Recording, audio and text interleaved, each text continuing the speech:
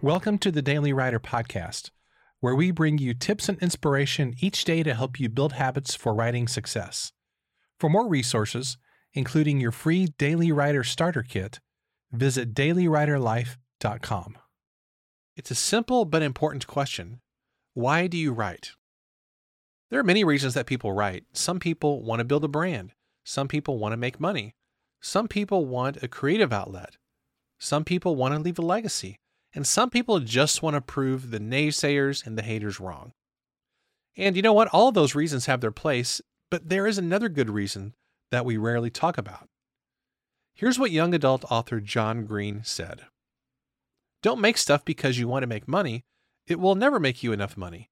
And don't make stuff because you want to get famous, because you will never feel famous enough.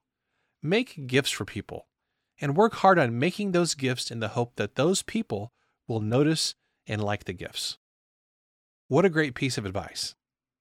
The bottom line is, when you look at your writing as a gift to others, it puts a whole different kind of a spin on it.